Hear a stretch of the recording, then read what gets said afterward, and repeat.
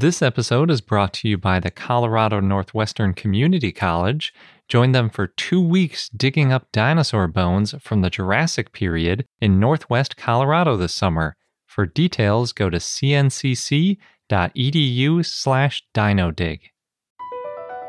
BP added more than $70 billion to the U.S. economy in 2022. Investments like acquiring America's largest biogas producer, Archaea Energy, and starting up new infrastructure in the Gulf of Mexico. It's and, not or. See what doing both means for energy nationwide at bp.com/investing in America.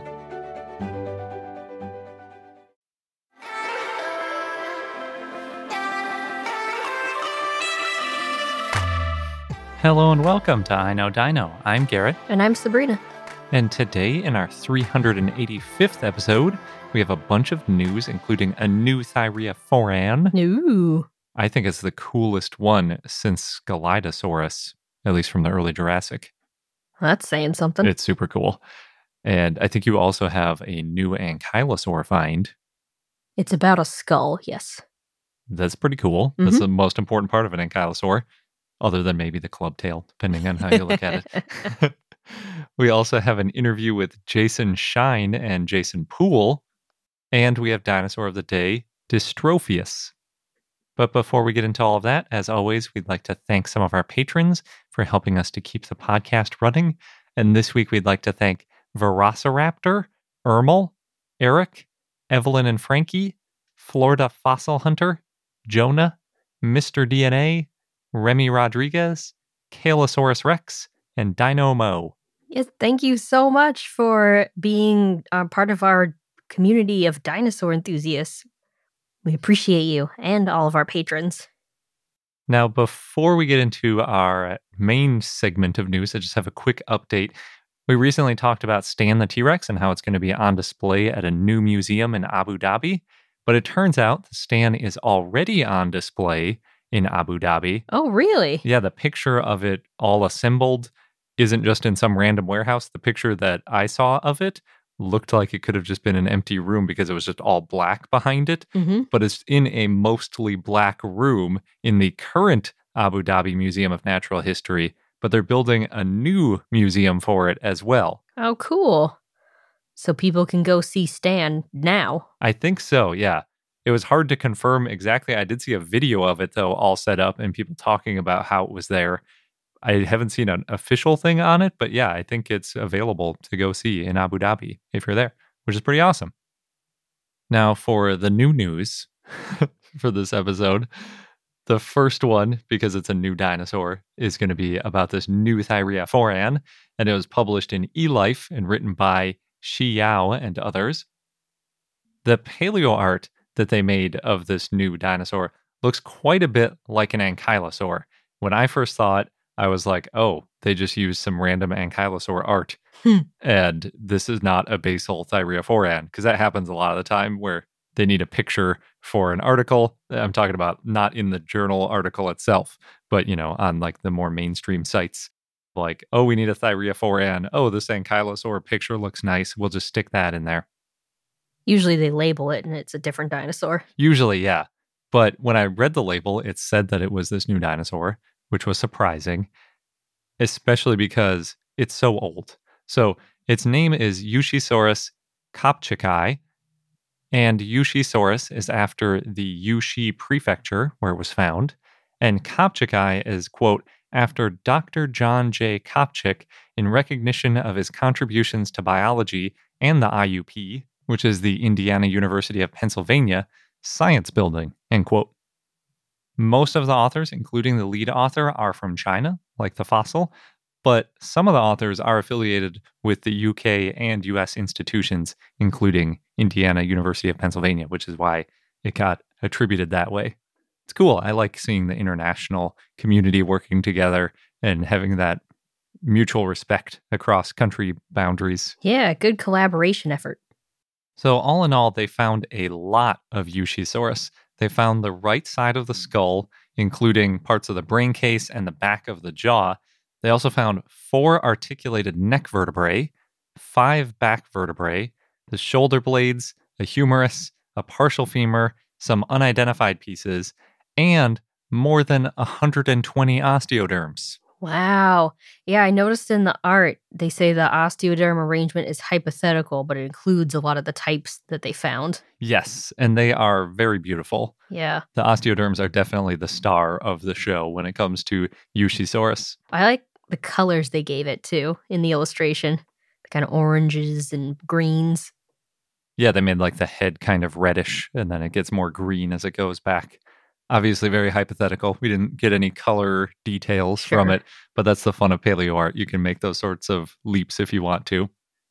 They describe Yushisaurus as a, quote, medium-sized armored dinosaur, which I think is a good description overall for Thyreophorans. But for its time, I think it would have been actually pretty large, kind of like Ledumahati, was a big sauropodomorph for its time, even though if you put it in the grand scheme of sauropods, it's fairly small. But for these early Jurassic things, there weren't a lot of big dinosaurs around. They were still pretty small overall. So being the size it was, I think actually makes it fairly large. And I couldn't resist getting a size estimate. I can never stop myself from measuring skeletals that they don't intend to be measured, just because I always want to know, put some numbers on how big it is. From my rough approximation, it's roughly 5 meters or about 16 feet long. And as usual, about half of that is tail. And we have 0 of the tail or sacrum or hips. So this is really just a very rough estimate of about how long it is. But that does put it in sort of a normal, average sized, at least, ankylosaur sort of ballpark, and probably for Stegosaurus and other Thyreophorans as well. We can also tell from its humerus and scapula that it probably stood higher off the ground than Ankylosaurus and had a little bit more of a stegosaur type posture or other early Thyreophoran posture. It wasn't all hunkered down like Ankylosaurs eventually were. Its head also looks a lot like Stegosaurus. It's missing the large fused osteoderms on the top of its head, like later Ankylosaurs had, and it has a beak, just like pretty much all the Thyreophorids seem to have. I wish we had some ribs to see how they met with the vertebrae.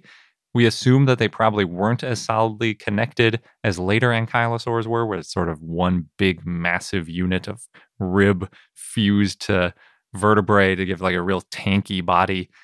But we didn't find any ribs, so it's kind of a bummer. We don't know exactly how they fit together. But the vertebrae themselves don't really look like they would have had a solid attachment point for a rib, at least not in the same way that ankylosaurs do.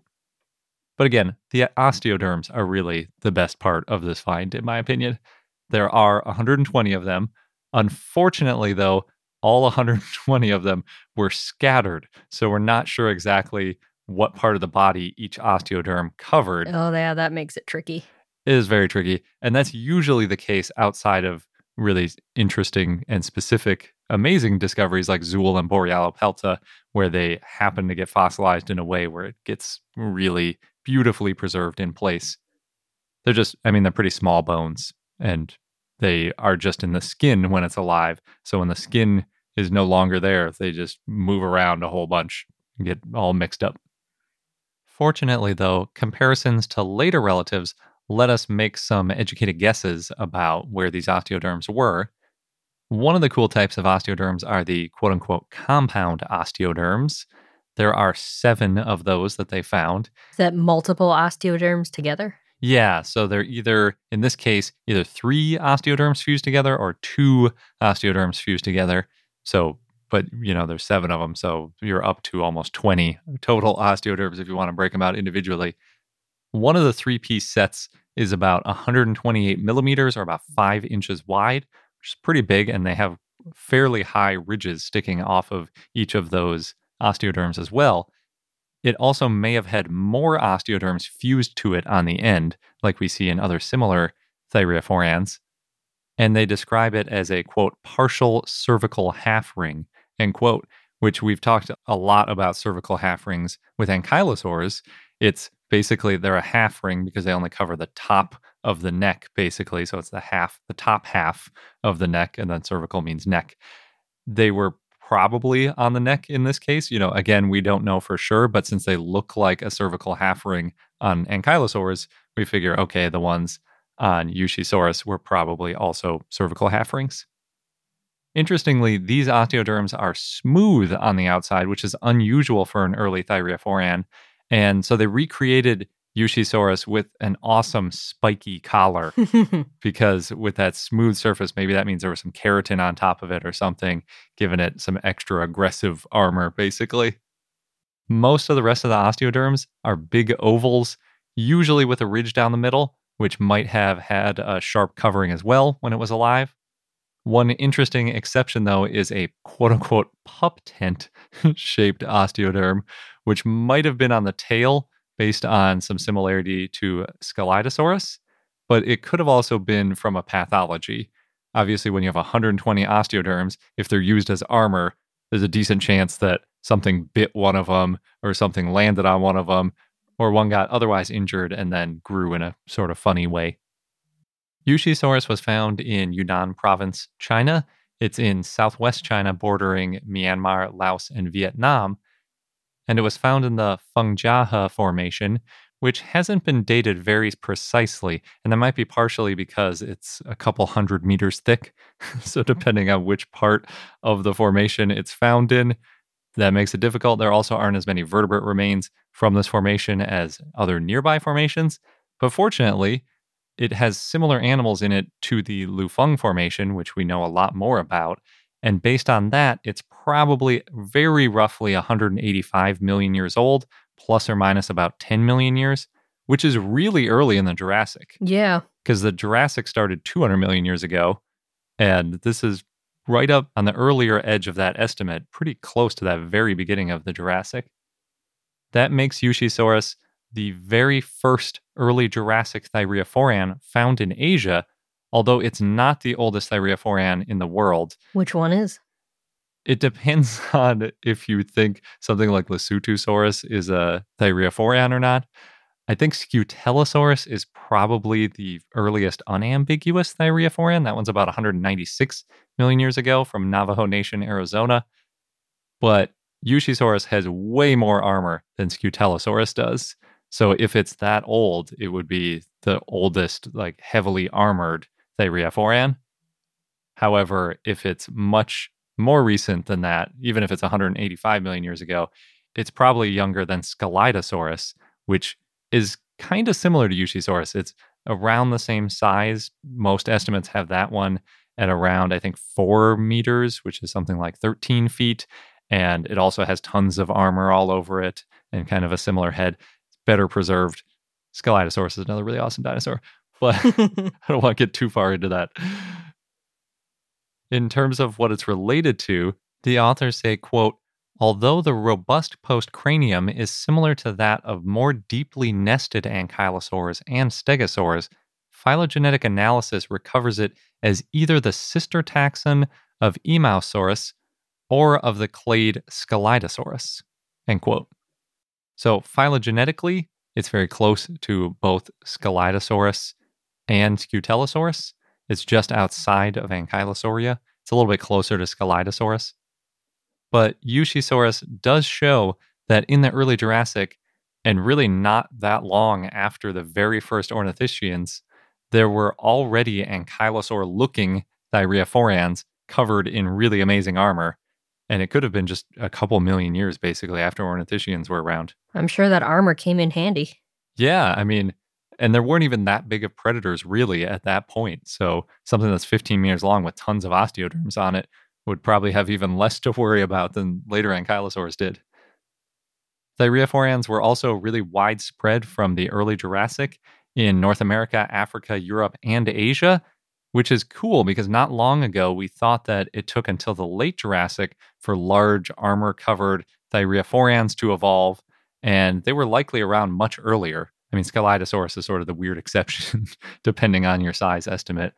But it seems to reinforce that thyreophorians weren't around in large numbers or weren't in areas that fossilize very easily, because we're getting this patchwork of thyreophorians from all over the world, and with a lot of diversity really early on in their evolution, but we see them so infrequently. They must, I think the hypothesis of them being pretty solitary and not in large numbers is a pretty good guess. Yeah, could be. But Yushisaurus is awesome. I think it's my favorite dinosaur of the year so far. Well, we're only in April. It's pretty early still. That's true. In the beginning of April at that. Well, as Garrett mentioned earlier, we've got some ankylosaur news too. Scientists rediscovered an ankylosaur skull and fossils that had been found in Queensland, Australia. This was published in Frontiers in Earth Science by Timothy Frauenfelder and others. And the fossils were found in 2005 in Western Queensland. They were housed at the South Australian Museum. It's an ankylosaur skull, and ankylosaur fossils in general are rare in Australia and the Southern Hemisphere. Only 5 out of 75 known species are from Gondwana. Wow. Yeah, and that includes Kumbarasaurus, Minmi, Antarctopelta, Spigomelos, and Stegouros. The fossils that these authors described are the oldest ankylosaur fossils found in Queensland. They were found in a concretion, and it includes the limbs, vertebrae, armored plates, and a partial skull, and that partial skull includes teeth from the upper jaw. Nice. Yeah. They scanned the partial skull at the Australian Synchrotron in Melbourne and made 3D images, and then analyzed it and found it to be Kumbarasaurus sp. So unknown species. Yes, but probably Kumbarasaurus. I'm surprised I couldn't tell with such a good skull. They could tell that it was Kumbarasaurus based on it having the same palate or roof of the mouth. However, the authors did note that it was not an, quote, unambiguous referral because none of the Kumbarasaurus unique features, autapomorphies, were preserved in this specimen. So they said it's a provisional referral, quote, pending further preparation and description of the postcranial skeletons. Oh, cool.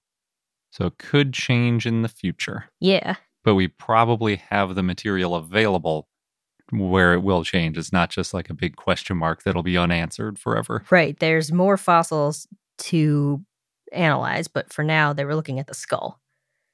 They looked at the 3D images and they analyzed the airways. Now, usually, ankylosaur airways are long, they're close to the front of the snout, and they have multiple openings within the palate. And usually they also come with these complex nasal passages, so we know they had a good sense of smell, or they probably did have a good sense of smell.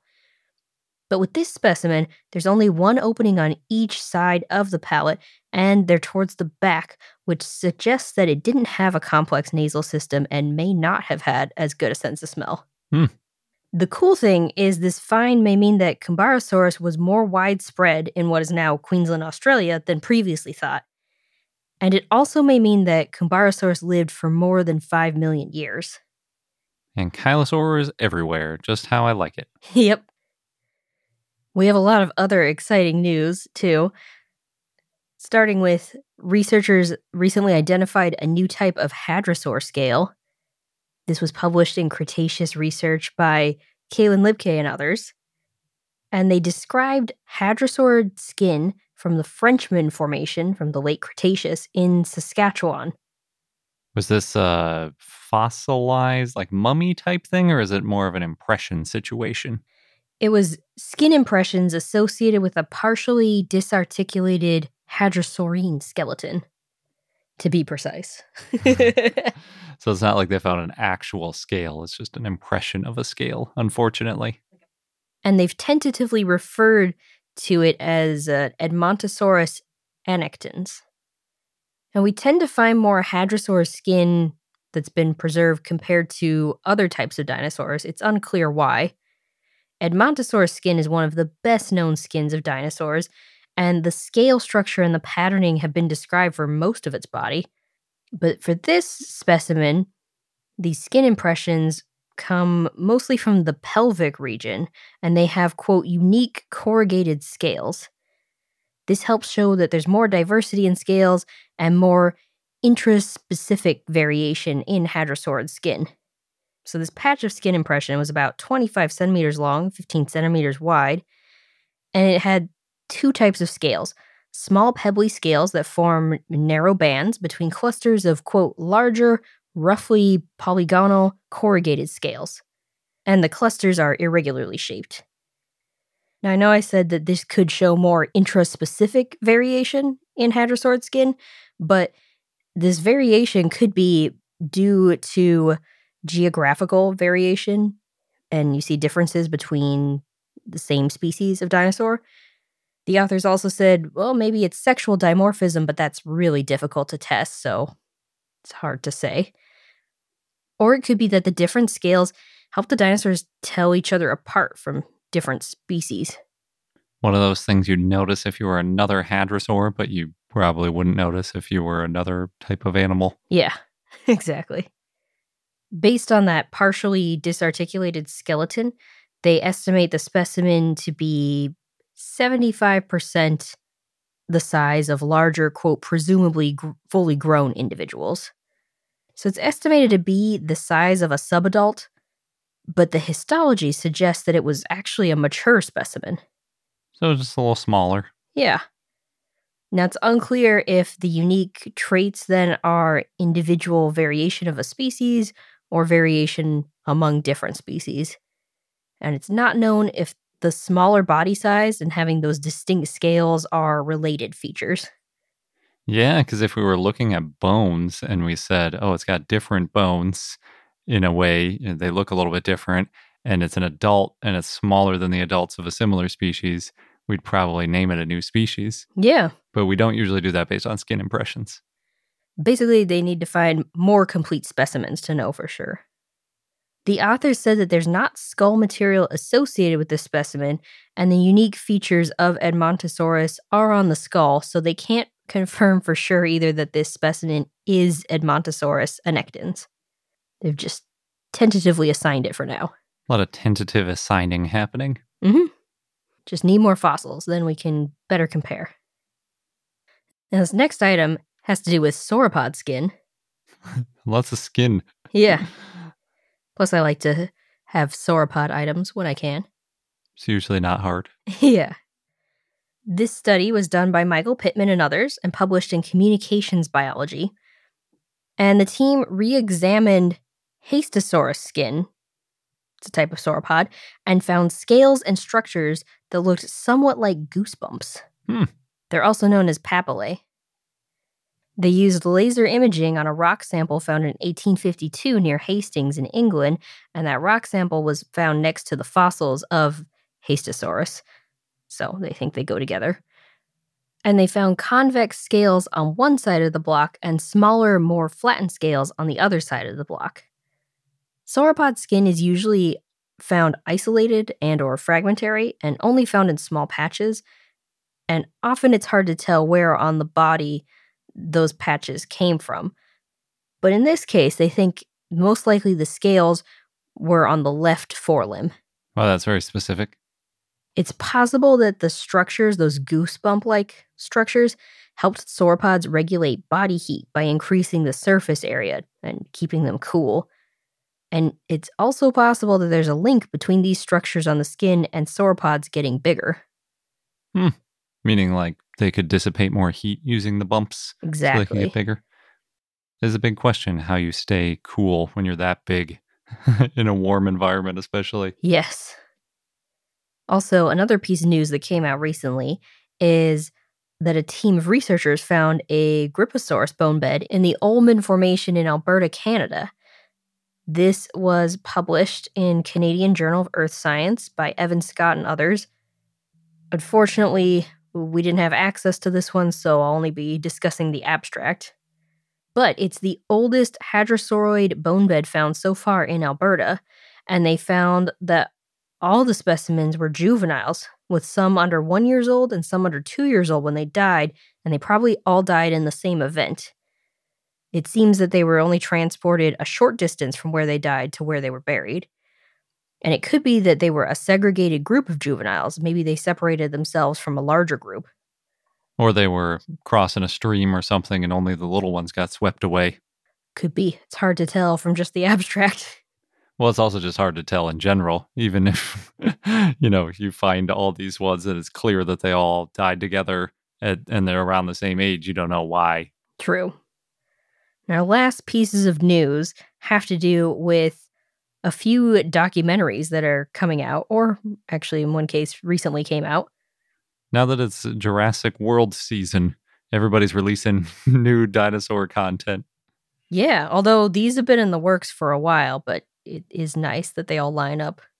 I'm sure it's not a coincidence. Yeah, probably not. Now, the first one, and this one has been making lots of headlines, is Sir David Attenborough's latest documentary series, Prehistoric Planet, which debuts on May 23rd. Yeah, that one looks amazing. Oh, yeah, the trailer is great. It looks like a nature documentary. It's going to feature dinosaurs from the Cretaceous 66 million years ago. There was a 30-second teaser and a 2-minute sneak peek that came out. And you see a baby T-Rex with downy feathers hunting baby turtles, and then a father T-Rex taking care of the baby.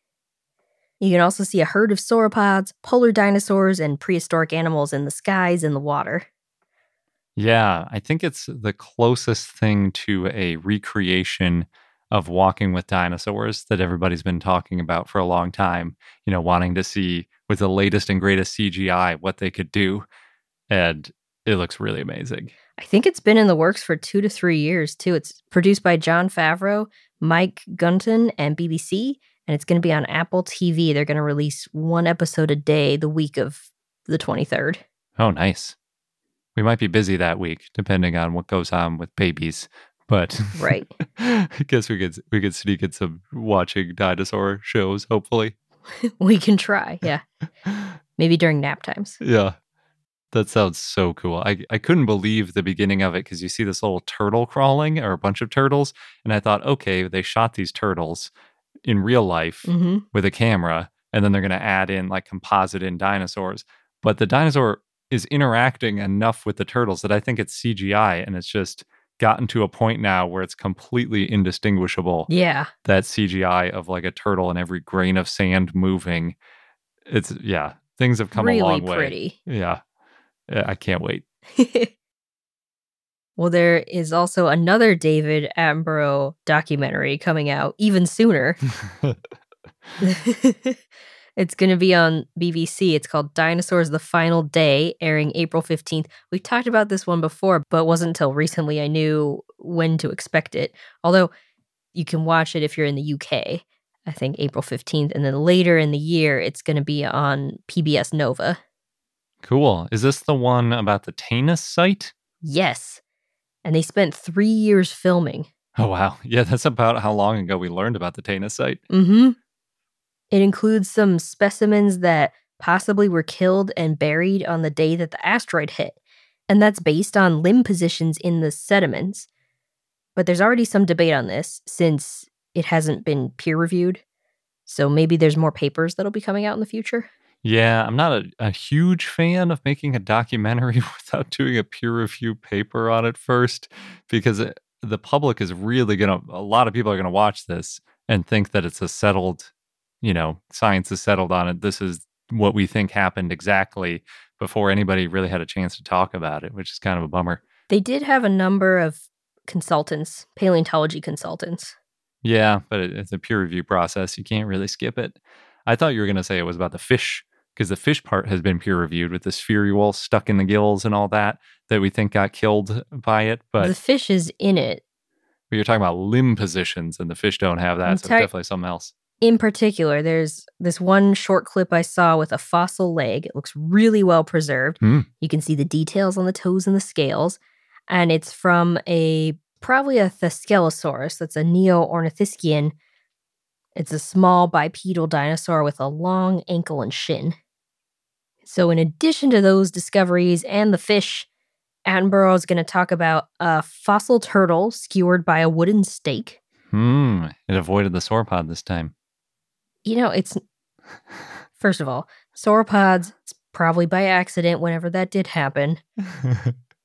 Whenever they skewered them with stakes. And turtles die of all different causes. That's true. We were just talking about the T-Rex trying to eat the baby turtles. Yes. Anyway, he'll also talk about the small mammals and the burrows that they're found in, skin from a triceratops, a pterosaur embryo, and a fragment from the asteroid impactor.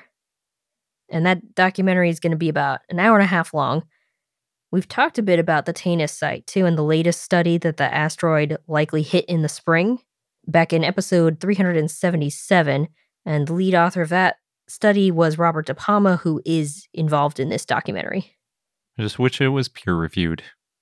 Would be nice. Yeah, I'm sure it'll still be informative and pretty. And eventually there's probably going to be more papers about this. Yeah, I just hope the science doesn't change too much, because once the cat's out of the bag, it's hard to get people, sort of like the T-Rex can see motion. People still get questions about that 30 years later. True. But I am hopeful, since there were a number of paleontologists who were consulted on this. Okay, good. Now, last, BBC has another documentary called Fantastic Beasts: A Natural History, and that one is out now. You can watch it on BBC One and HBO Max, so a couple options. In this documentary, Stephen Fry looks at the stories behind some of the most fantastic beasts in the world, and that includes dinosaurs, and how some cultures used to think dinosaurs were fictitious, or, like mythical dragons. In that segment, it's pretty cool. They visit the Cleveland Lloyd Quarry, and they talk a bit about Allosaurus. And then, if you watch the whole thing, other fantastic beasts in the show include the Kraken, Loch Ness Monster, unicorns, hippogriff, and mermaids. Mermaids are probably the funniest one of the bunch in terms of the likely origin. Manatees, it's usually what they say. Oh, yeah, that's true. I always like the Loch Ness Monster stories. Yeah. And shortly, we're going to get on to our interview with the Jasons, but real quick, I'm going to pause for a sponsor break. This episode's brought to you by the Colorado Northwestern Community College, where you can become a part of the scientific process. As a participant, you can go on a real-life dinosaur dig, and you'll be helping to advance science and our understanding of the ancient world. What's really cool is that the fossilized bones that are being excavated, they're public, and they're going to be displayed and preserved for future generations to study and admire. Yeah, we've mentioned how that's a really important part of the scientific process, not just getting them out and describing them once, but keeping them and preserving them so that future questions and future scientists can take a look at those bones to answer new questions and validate results. And the site is special and also near and dear to me because it's in the Morrison Formation, known for the sauropods, of course, of the Jurassic time. And it represents one of the best bone beds ever found in the saltwash member.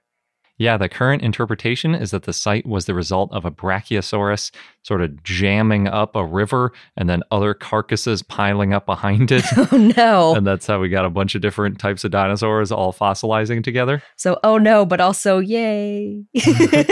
Good for us as scientists. And dinosaur enthusiasts. Yes. So there are 2 scheduled digs if you want to get involved with getting these bones out of the ground. You can go from July 6th to July 20th or from July 22nd to August 5th. Head over to cncc.edu/dinodig. You'll get all of the details. Just make sure that you register online by May 31st. And again, that is cncc.edu/dinodig, DINODIG. Hey, it's Kaylee Cuoco for Priceline. Ready to go to your happy place for a happy price? Well, why didn't you say so? Just download the Priceline app right now and save up to 60% on hotels. So whether it's Cousin Kevin's Kazoo Concert in Kansas City, go Kevin, or Becky's Bachelorette Bash in Bermuda, you never have to miss a trip ever again. So download the Priceline app today. Your savings are waiting. Go to your happy place for a happy price. Go to your happy price, Priceline. And now we're going to get on to our interview. But before we do, as always, just want to mention we have an extended version of this interview. And if you're a patron, you can get that from your premium content feed. We're joined this week by Jason Shine, who is the author, and Jason Poole, who's the illustrator of Dinosaurs Behaving Badly, a coloring book that is also full of the latest information about dinosaur behavior. Jason Shine is also the founder of the nonprofit Bighorn Basin Paleontological Institute, dedicated to paleontology and earth science research, education, and outreach. And Jason Poole is a paleo artist whose work has been featured in National Geographic, scientific publications, and museums. Thank you both for joining us. Thanks for having us. So what inspired you to create Dinosaurs Behaving Badly? We were both hungry and needed a little money. No, this is the second coloring book in the series. And it is everything that we learned by the mistakes from the first one. Sort of in the second one, that's been applied. There's some full color illustrations in there. There's some great dinosaurs, some dinosaurs that aren't really well known. And then, of course, everything that Jason's written, I think really kind of makes this a great coloring book for kids and adults with kids. Mm-hmm. Because if you read what Jason wrote, you're all of a sudden the expert and your kid now thinks you're cool again. They're not the ones telling you how to pronounce all the names and all the facts about them and everything. Exactly. Pool and I are always talking about and throwing ideas back and forth about books we should write together and themes and topics to hit. And this was actually one we came up with quite a while ago, right after the first one came up. And then we just got busy, couldn't get around to it for, 2 or 3 years, Pool, maybe at least. And then finally, the stars aligned a few months ago, maybe half a year ago. And we just said, hey, let's just finish it, knock it out. It really touches on two things that I am really passionate about: dinosaurs and paleontology, obviously, but just modern nature too. I grew up watching all those documentaries when the Discovery Channel actually had something worth watching when I was a kid. And, nature on PBS and stuff like that. I loved learning about nature and observing the behavior. And then my grandfather was an animal behaviorist a long time ago. So I always just loved that and wanted to incorporate a lot of that kind of information in this book and how it helps inform us about how dinosaurs probably behaved and sometimes vice versa. Nice. How did you, so I guess maybe we should go back to the first one. Was that your first collaboration, or have you been working together on projects for a long time? Well, we've been working together in the field and in paleontology since 2005 when I first moved to Philly and met Pool. But these are the only 2 books we've written so far. We have about 20 ideas that are in some stage of completeness at this point. But we've been working together and been buds since 2005. Nice. We actually worked digging up Dreadnoughtus in Argentina, which is a great dinosaur. I think the best part of that dinosaur is that it's probably the first dinosaur that I've been involved in the naming of that actually has a name that kids will remember. Mm-hmm. So the first one, and this is really fun because this takes us back to where Jason Shine and I are digging in Montana, and that dinosaur's name is Suawasia, and I can barely spell it. So I don't think there's a lot of kids that are like, Suawasia is my favorite. But then dug out also in Egypt for Paralotitan. So Dreadnoughtus is kind of a welcome kid hook dinosaur, I think. Yeah, Dreadnoughtus. And I think its name alone is part of the reason it got a lot of press, because it's such a cool... Fear nothing. Yeah, and it's also, isn't it related? Is there a boat that's sort of affiliated, like a dreadnought ship? Or was that not really part of the inspiration? This is something that sort of Ken Lacavera threw in there late, and we were all like, what?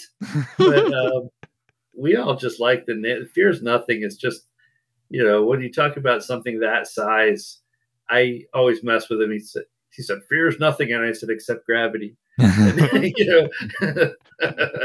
he was like, you're not allowed to talk to the press. So. That's pretty good. Mm-hmm. Yeah, that would have been a species name. Maybe you could get like Accept Gravity as the species name. That's awesome. So you've, as a paleo artist, you've gotten to go on a lot of digs all over the place. Has that informed your paleo art as well?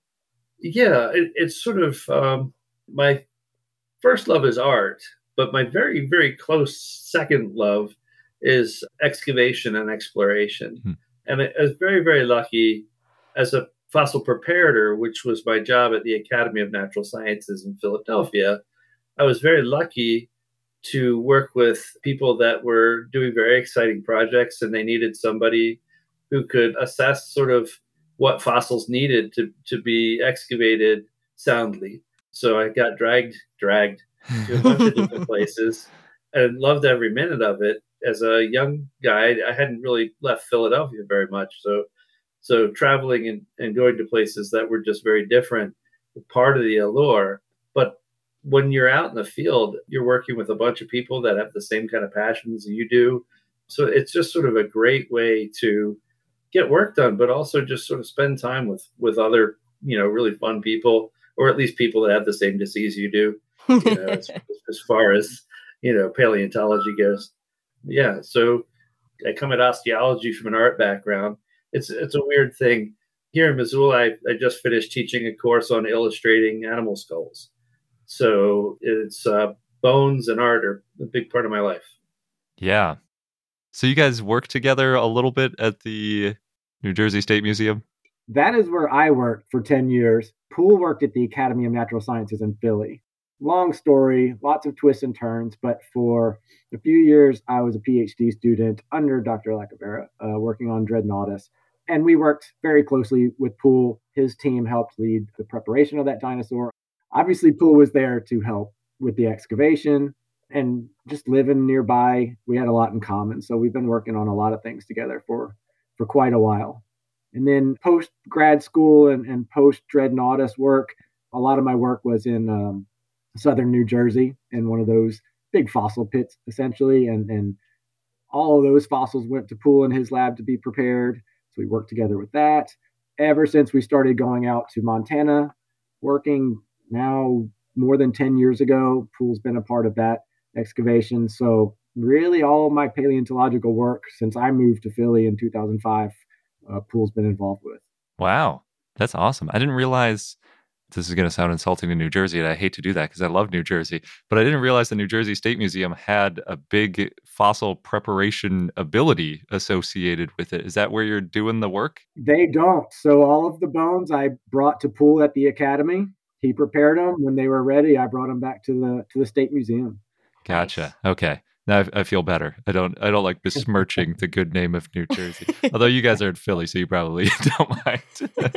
Yeah, what good name? What are you talking about?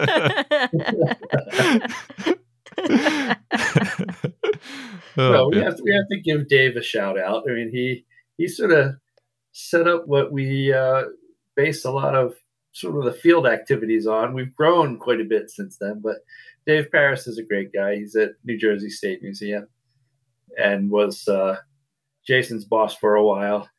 And you guys also, you work together on the Leaping Laelaps amazing sculpture, sort of recreation of a really famous piece of art. Could you tell us a little about how that got started?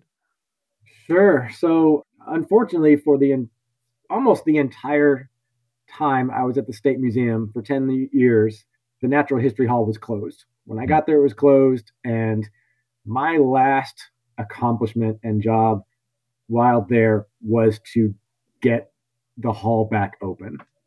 It wasn't completely renovated and it wasn't the grand exhibition that we wanted it to be, but we did what we could with what we had. And the best part of that I was most proud of was getting a cast of Dryptosaurus made and mounted, but in the pose of Leaping Laelaps. Mm-hmm. And Dryptosaurus has never been mounted before, at least not since, the Cope days or anything like that. Certainly no one alive has ever seen it mounted. And I thought, what better way to have it mounted than in that pose? So we got two of them and had them, and they're skeletal mounts, and had them posed just like you see in the illustration. So I was pretty happy with that. It's a pretty cool part of the whole Natural History Hall. Yeah, I think it looks amazing. Mm-hmm. We haven't seen it in person because I think that was after we moved. But we've seen pictures. Yeah, and that alone is like, we got to get back to that museum. That looks awesome. It is cool. I mean, the grander vision was to recreate the entire environment around it, everything you see in that painting. But, like I said, we did what we could with what we had. Yeah. It's funny. Like a lot of things, it starts out with Shine going, hey, what do you think of this? Can you draw me a picture of that? And then, we do that. And then from there, just see where it'll go. And we've had a lot of fun successes. And I really like what they were able to get together. And I don't know, I think the mount itself is so stunning that without a lot of stuff to sort of take away from it, that may have been the way to go. So that's kind of nice to see from an artistic point of view. I think that was the way to go. Yeah. So See, I don't have an artistic cell in my body, so any artistic type decisions like this, I just leave up to Pool. So Yeah. it's totally fine. I think the best thing about those murals is they sort of tell you when it was mounted, because you can tell by the picture, like, how are they putting the skin on the bones? Okay, the bones themselves don't tell you that, unless it's in like a kangaroo pose or something. You could tell it's really old, but if otherwise, yeah, the mural sometimes is the best way to tell. I love looking at old coloring books and stuff like that I used to have as a kid, and all the still in the water brontosaurs. Yeah. That kind of thing. So, but I love them because they speak to the history of what we knew. Yeah, definitely. Definitely. So speaking of coloring books, how'd you decide which dinosaurs and which behaviors to include in yours? That went back and forth. I did a lot of illustrations ahead of time because I'm always kind of doing stuff. And then I showed him the Shine. Some of them, he was like, hey, yeah, we can talk about this with this or this with this. And then he would say, I'd also like to include a bit on this and this and this and this. And then I come up with stuff to fit that. So our collaboration is often pretty loose. And then at the end of it, Shine takes the whole caboodle and sort of lays it all out and figures out, okay, we still need something for this. We still need something for this. Or let's get a brand new this because it would really round things out. I'm kind of scatterbrained and living in my art world. And he's a little bit more firmly attached to the for really real world. And he sort of reins the project in, which I really appreciate, Some things just stick in the back of my mind, and some things just jump out at you as being obvious. And that's kind of the starting points, like pachycephalosaurs with those domed heads. Whether they rammed them together like bighorn sheep or not, you can't not talk about that. Burrowing dinosaurs always stuck out to me because they don't get a lot of attention. And that's kind of one of the themes in the book, is to say, look, we see these behaviors in modern nature today. Where in dinosaurs, what might we see that also, and vice versa? So some things like that just jump out at you and they automatically are going to go in there. As Poole said, he has some illustrations kind of ready to go, and I'll take a look at those, and the gears start turning and you start thinking of new things. It's kind of a combination of all that. Yeah. I really liked like the Bambi Raptor and the dust bath. Oh, yes. That's one of my favorites too. Poole really had some fun with some of these and put them in poses and behaviors that you just didn't think about or wouldn't have thought about before. And yeah, there were a lot of really fun ones like that. Yeah, like a chicken, big chicken. Exactly. So I think one of you, was it, I think Shine, you were saying your grandpa or your dad was a behavior. What did you learn from him? My father's father was an animal behaviorist, and he was a pretty amazing guy. He did work in the Arctic on polar bears. Ooh. If I remember his stories correctly, he and his team were the first people to try to use tranquilizers on animals to, put them down, study them, let them wake up naturally and go back to doing their thing. Except they decided to first try out this new technology on polar bears.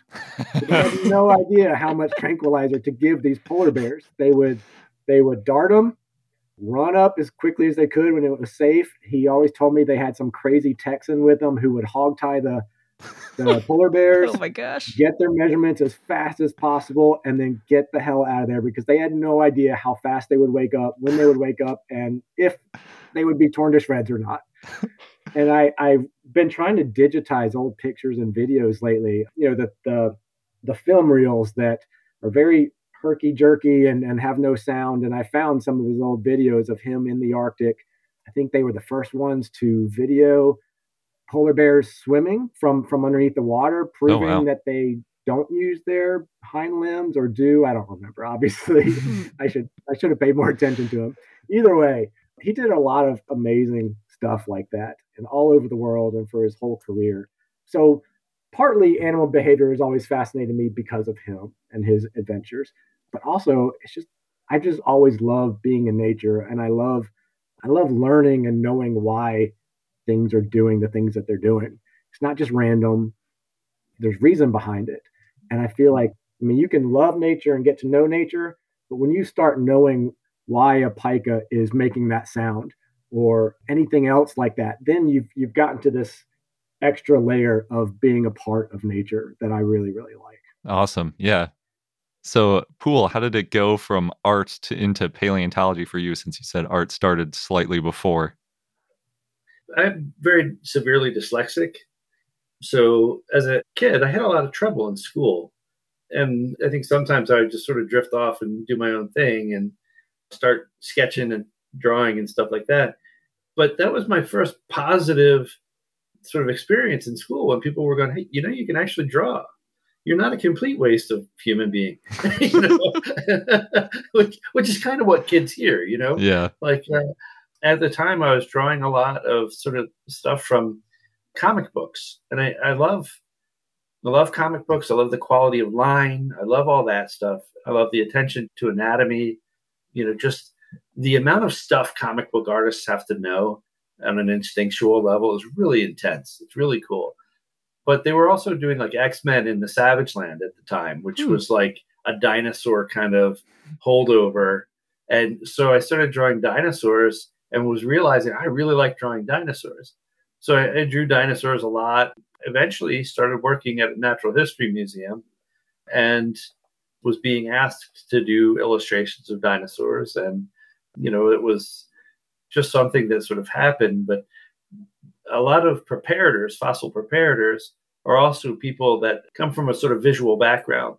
So you really have to have a good sense for negative space, materials, that kind of stuff. So basically, you're looking at artists as technicians.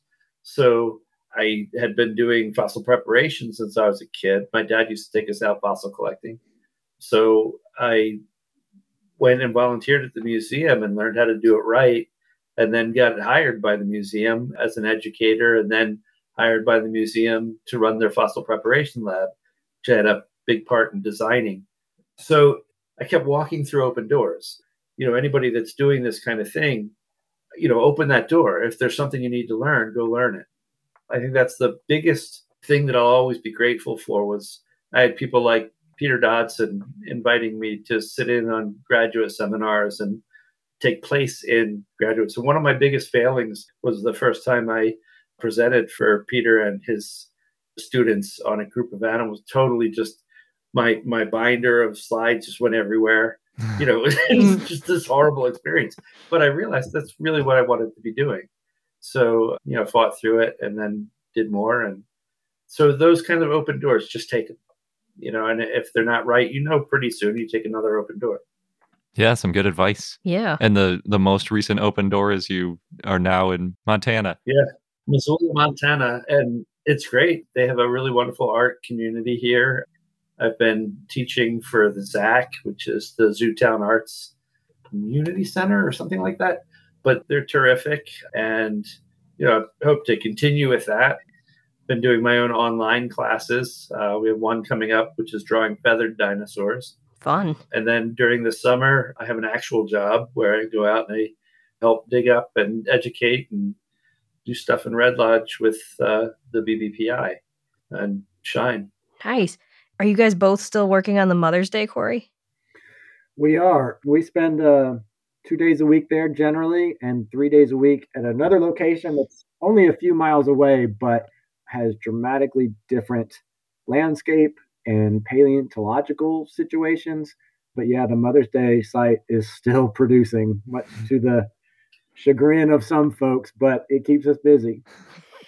Who would object to there still being things coming out?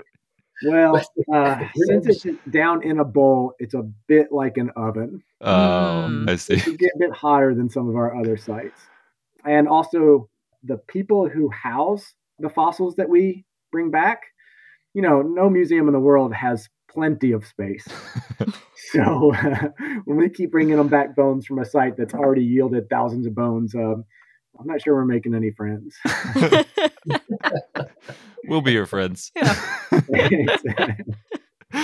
The more bones from the same core, the better. You get such a better picture of like the biology and the details of the animals. Like Yeah, it's fun finding new dinosaurs in new places, and you learn something about a new animal. But really, that the information about the animals and how they lived. Absolutely. It's Yeah. still producing new science. If it wasn't, we wouldn't be there. But yeah, we've got a number of projects ongoing right now, and you never know what the next find will turn up. That's what's exciting to me is, we keep finding the same type of dinosaur over and over and over and over again. So it's a very strange sight. So far, it's all juvenile Diplodocus, right? It is, yep. And they're preserved well enough so that in some cases we're still seeing mummified skin imprint and that sort of thing. That is awesome. Yeah, the more of that, the better. Agreed. Except that you have to do it in an oven. That's unfortunate. Yeah. It's not always so bad, and it's less distant from base camp, so it's a little bit less time in the car, and that's always welcome. But it's not so bad. It's a beautiful site. Cool. So, do you have the upcoming books? We literally just finished this one a couple months ago, maybe 3 months ago, and we're coming up on field season, which means things are really, really busy. As I mentioned, we're always tossing around ideas. We haven't really started on the next one. We're the dad jokes one. Oh yeah, who wants to do one? Dinosaur-related dad joke. I like how you say Pool wants to do it. I want to do like all paleo. Like we have this one for Tiktaalik that, like, if I can remember it, it'd be like Tiktaalik dragged itself on land to find a tic tac to lick.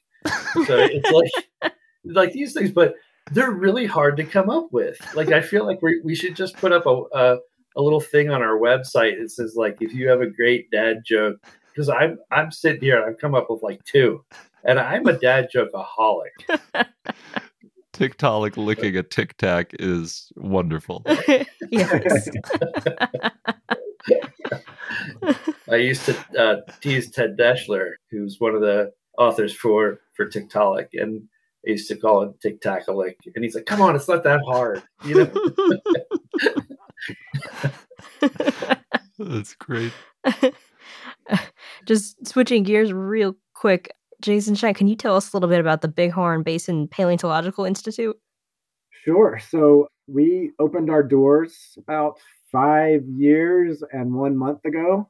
And essentially what we do, our main program is in the summer, we invite people from all over the country and get people from all over the world to come to southern Montana with us and spend a week or however long they want, helping us find and excavate dinosaurs. The first few years, we focused on the Lance Formation, which is kind of an equivalent of the Hell Creek Formation. So all those latest Cretaceous dinosaurs you would expect. Long story short, we got a great opportunity to go check out a site, actually the site of the first Suawasia, where Jason helped excavate in 1999 and 2000, just out of sheer coincidence. And that's in the Morrison Formation. And that area has not stopped throwing dinosaurs at us. Even if we wanted to go back to the Cretaceous, we couldn't, because every time before we finish up any project, we have found 3 new sites. And that's not an exaggeration. It's just dinosaur after dinosaur after dinosaur. So obviously a great problem to have. Mm-hmm. So anyway, these folks from all over the world come and help us find and excavate dinosaurs, and they learn all about the process, obviously, but also about the Morrison ecosystem and paleontology in general, and regional geology. And then one night a week, we take them. So in the evenings, we usually have a class, one of those topics I just mentioned. On Wednesday nights, we take a break and we take them up onto the Beartooth Pass. So we're having snowball fights in August at 11,000 feet. And Friday nights is the last night, and we take them to a local saloon and steakhouse for a good meal if they want it. But just as importantly, there are pig races behind the restaurant. It's a fundraiser for local students to go to college for scholarships, but it's both people watching and pig race watching. It's a lot of fun. But the program, it's amazing. It's really a wonderful experience. Now, anywhere from 30 to 40% of the people who come are repeats. And we have some people who have come 5 and 6 times now. And we, as part of this, we also have a 3-credit college course through Montana State University Billings. Every year we have a Make-A-Wish kid come out and his family or her family. So far, it's all been boys. And so we just incorporate as many different ways to enjoy this experience and learn about all this stuff as possible in a lot of different settings. And we stay in this camp that was started almost 90 years ago on the side of a mountain just outside of Red Lodge. That's just intensely beautiful. So anyway, it's an amazing experience. It's in a beautiful, beautiful place. And I mean, obviously I'm going to talk it up, but it really is an amazing. Yeah. You sound like you're about ready to go back. I tell my wife every year at the end of the season, it gets harder and harder to point my truck east and leave Montana. And one of these days it may not happen. So, that's what happened to me. Preparing for the field season is what takes up most of my time the rest of the year. But yeah, every minute I'm not there, I'm thinking about it and can't wait to get back. Awesome. Yeah, that's amazing. I feel like just hearing that, there's going to be some people that are like, I want to do paleontology. Well, that was going to be my next question then for our listeners. If they want to learn about both of you and your work and also the Bighorn Basin Paleontological Institute, where's the best place for them to go? Well, for me, there's jasoncpool.com.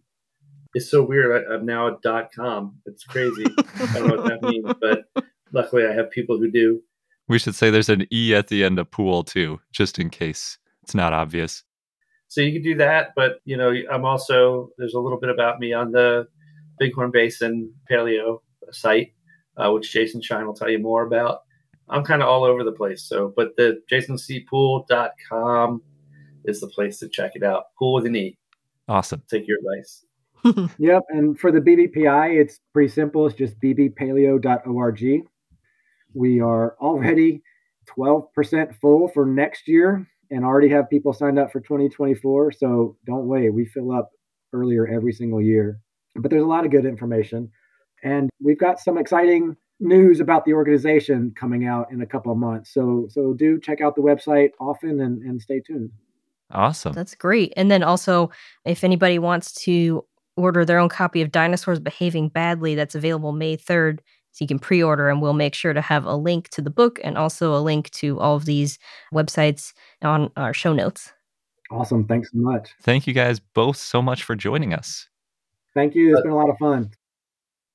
Thanks again, Jason and Jason, for the great interview. We really appreciate all the work that went into your book. It's super cool. And we didn't mention it during the interview, but 25% of the proceeds for the coloring book go to the BBPI. So if you want to support paleontology and get a coloring book, you can combine those into one purchase. It's a win-win. And a win-win-win because we're helping people do it. And in a moment, we'll get into our dinosaur of the day, Dystrophius.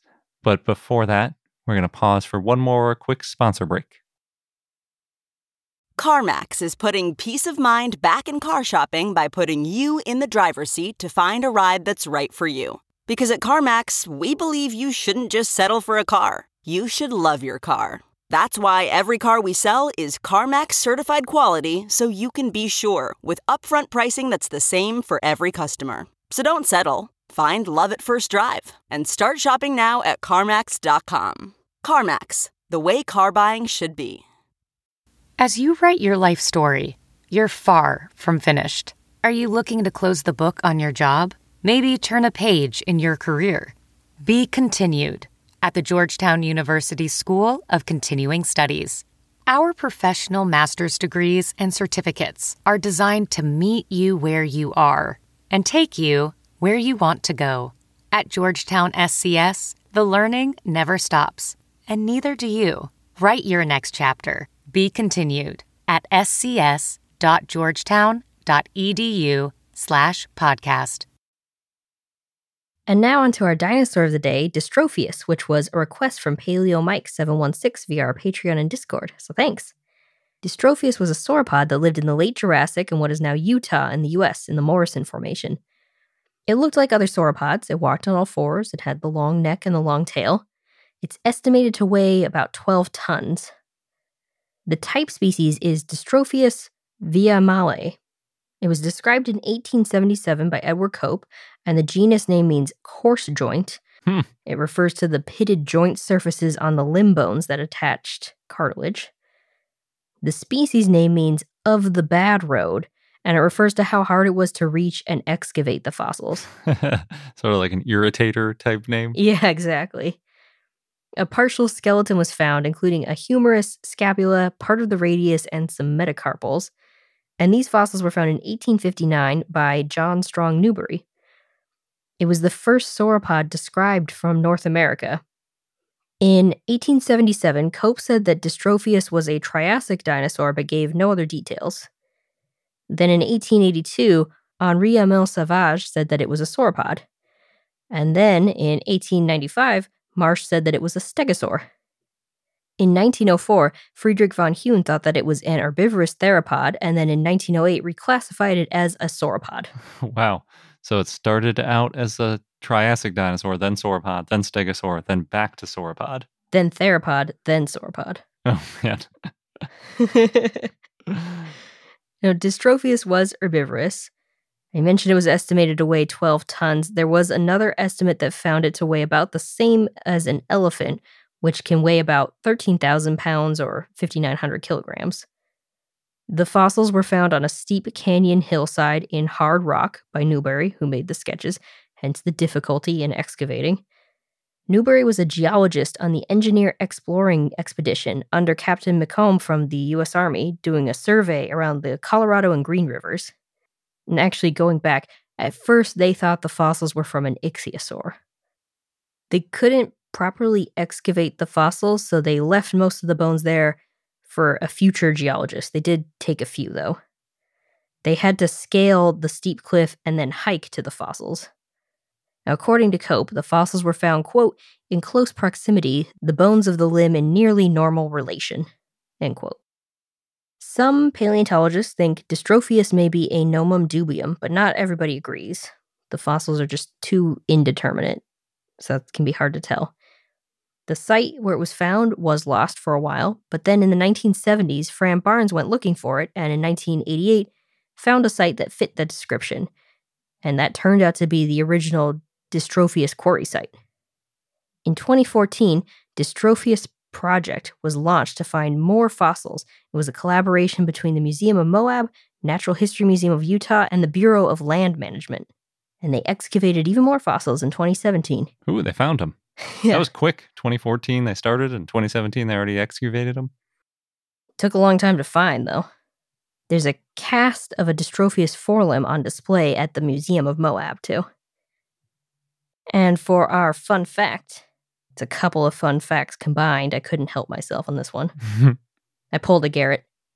Yeah, it happens. Turns out a combination of volcanic activity and climate change led to the mass extinction at the end of the Triassic, which led to the rise of dinosaurs. It also turns out that climate plays a large role in where animals live and thrive. As an example, sauropods needed to live in warmer environments compared to other dinosaurs. Yep, you don't find them near the poles. Exactly. So I'll talk first about the volcanic activity and climate change. Kunio Kaiho and others published about this in Earth and Planetary Science Letters. And as we know, the end of the Triassic, it's one of 5 big mass extinctions. It happened around 201 million years ago. And at the end of the Triassic, Pangaea broke up due to volcanic activity. But that isn't necessarily enough to explain the mass extinction event. So this team examined sedimentary rocks from that time that were collected in Austria and England, and they looked at the high levels of hydrocarbons, specifically coronine, in the rocks. And they heated the rocks, and they studied the gases that were produced.